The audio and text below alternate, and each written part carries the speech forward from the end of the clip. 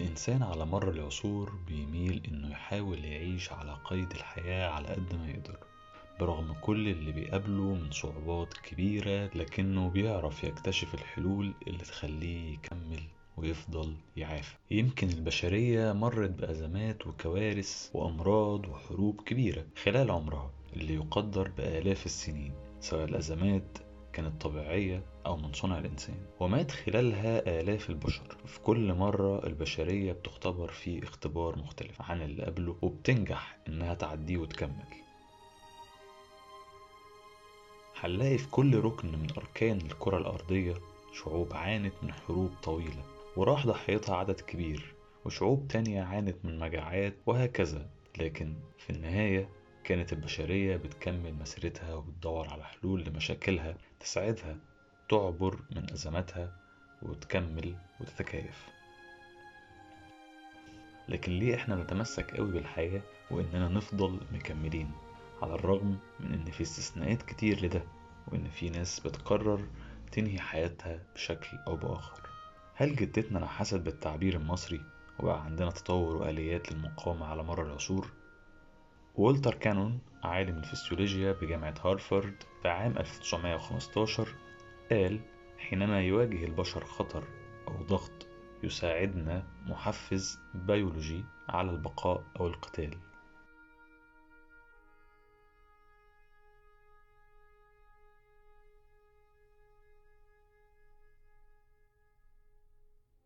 فالبشرية فعلا واجهت مخاطر كتير في بدايتها ساعدتها إنها تطور الاستجابة للقتال أو الهروب ومحاربة المخاطر من أجل البقاء. هنلاقي إن صراع البقاء عبر عنه قصص كتير من التاريخ بتحكي لنا عن معاناة البشرية في التقدم، وتقريبا مفيش كائن حي غير وبيصارع وبيكافح يوميا بشتى الطرق على بقائه على هذا الكوكب. ويمكن هنلاقي أفلام كتير بتسلط الضوء على فكرة النجاة. هنلاقي أفلام زي كاست أواي، هنلاقي أفلام زي The Mountain Between Us، The Pianist، The Life of Pi. كلهم أفلام بتتكلم عن قصص مختلفة لكن بيجمعهم شيء واحد: كيفية النجاة.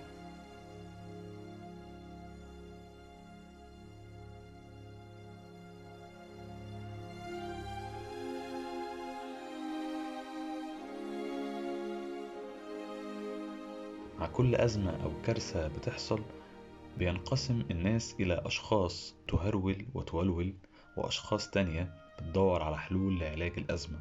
وعلى الجانب الآخر كالعادة بيكون في أشخاص منتفعين من الأزمات، ودول بيبقوا أكتر أشخاص مستفيدة من اللي بيحصل. الاستفادة دي ممكن تكون استفادة مادية لشركات أو أفراد، أو مكانة استراتيجية لدول معينة على حساب دول تانية. ويمكن في الأوقات دي بيطلع نظريات المؤامرة وإن فلان عمل فينا كده عشان يستفيد وهكذا. والتاريخ مليان بحاجات مشابهة كتير، وإن إزاي الدول بتستغل الأزمات لصالح حاجات أخرى.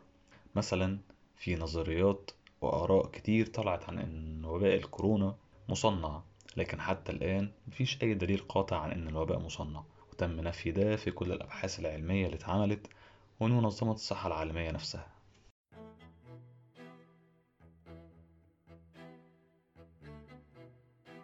تطور وبقاء الإنسان مرتبط بتكيفه واكتشافه لحلول وأفكار جديدة ومبتكرة، وتطويره لأدوات واختراعات تسهل عليه حياته. أكيد بيكون في خسائر وتضحيات كبيرة طول الطريق، لكنها للأسف بتكون تضحيات لازمة علشان البشرية تكمل مسيرتها.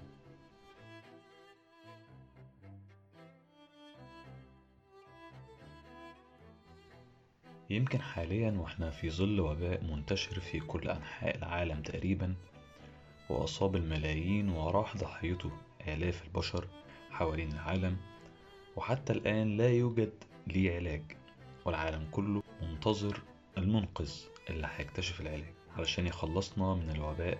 وبرغم حالة القلق والخوف اللي بنشعر بيها يوميا، لكن هنلاقي إن من أول انتشار الفيروس لحد دلوقت، واللي سبب إن أغلب العالم يلتزم بالحجر الصحي لفترات طويلة من غير ما نقابل أو نختلط بحد، وإن يكون في إجراءات احترازية في التعامل.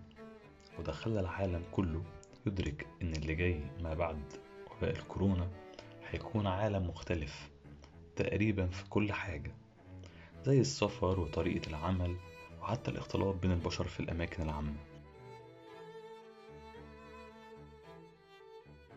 الكوارث دايما بتساعد على خلق الابتكارات والحلول، فهنلاقي إن في القرن ال14 طاعون أو ما يسمى بالموت الأسود موت ملايين الضحايا، وكان أكبر كارثة وبائية في التاريخ البشري، ولكنه ساهم في ولادة الطب الحديث القائم على العلم والتجريب.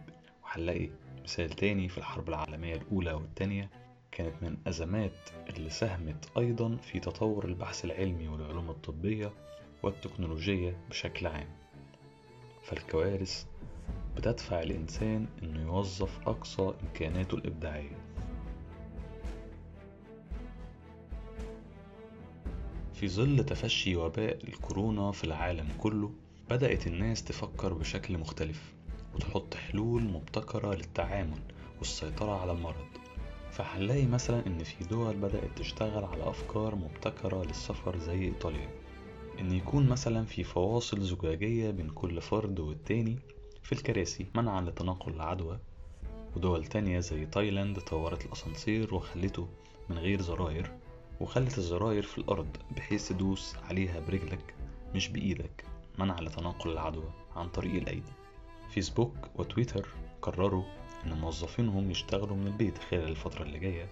وهنلاقي في الدراسة كمان إن الطلبة بقت بتدرس وبتمتحن عن بعد عن طريق الإنترنت. الروبوتات والذكاء الاصطناعي ليهم دور كبير كمان الفترة دي. في دول كانت بتعتمد الروبوتات لتقديم الخدمات للمرضى وإجراء الفحوصات عليهم. حاجات كتير هتتغير ما بعد كورونا، ونظرة الناس هتختلف لحاجات كتير كانت بتمارسها بشكل يومي وطبيعي.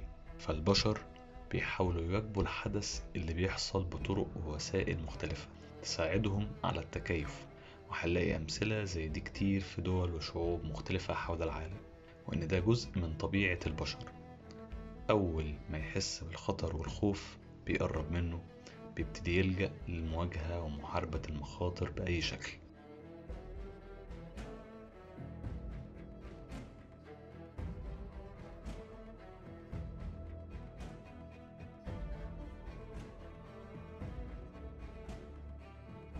خلينا أقول إن الأزمة الحالية أكيد صعبة جدا، لكن أكيد هنقدر نعديها زي ما عدينا غيرها قبل كده.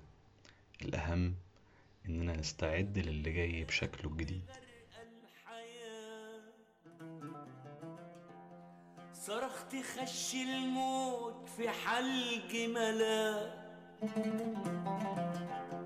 قارب نجاة صرخت قالوا ما فيش غير بس هو الحب قارب نجاة. بحر الحياة مليان بغرق الحياة، صرخت خش الموت في حلق ملا، قارب نجاة صرخت قالوا ما فيش غير بس هو الحب قارب نجاة.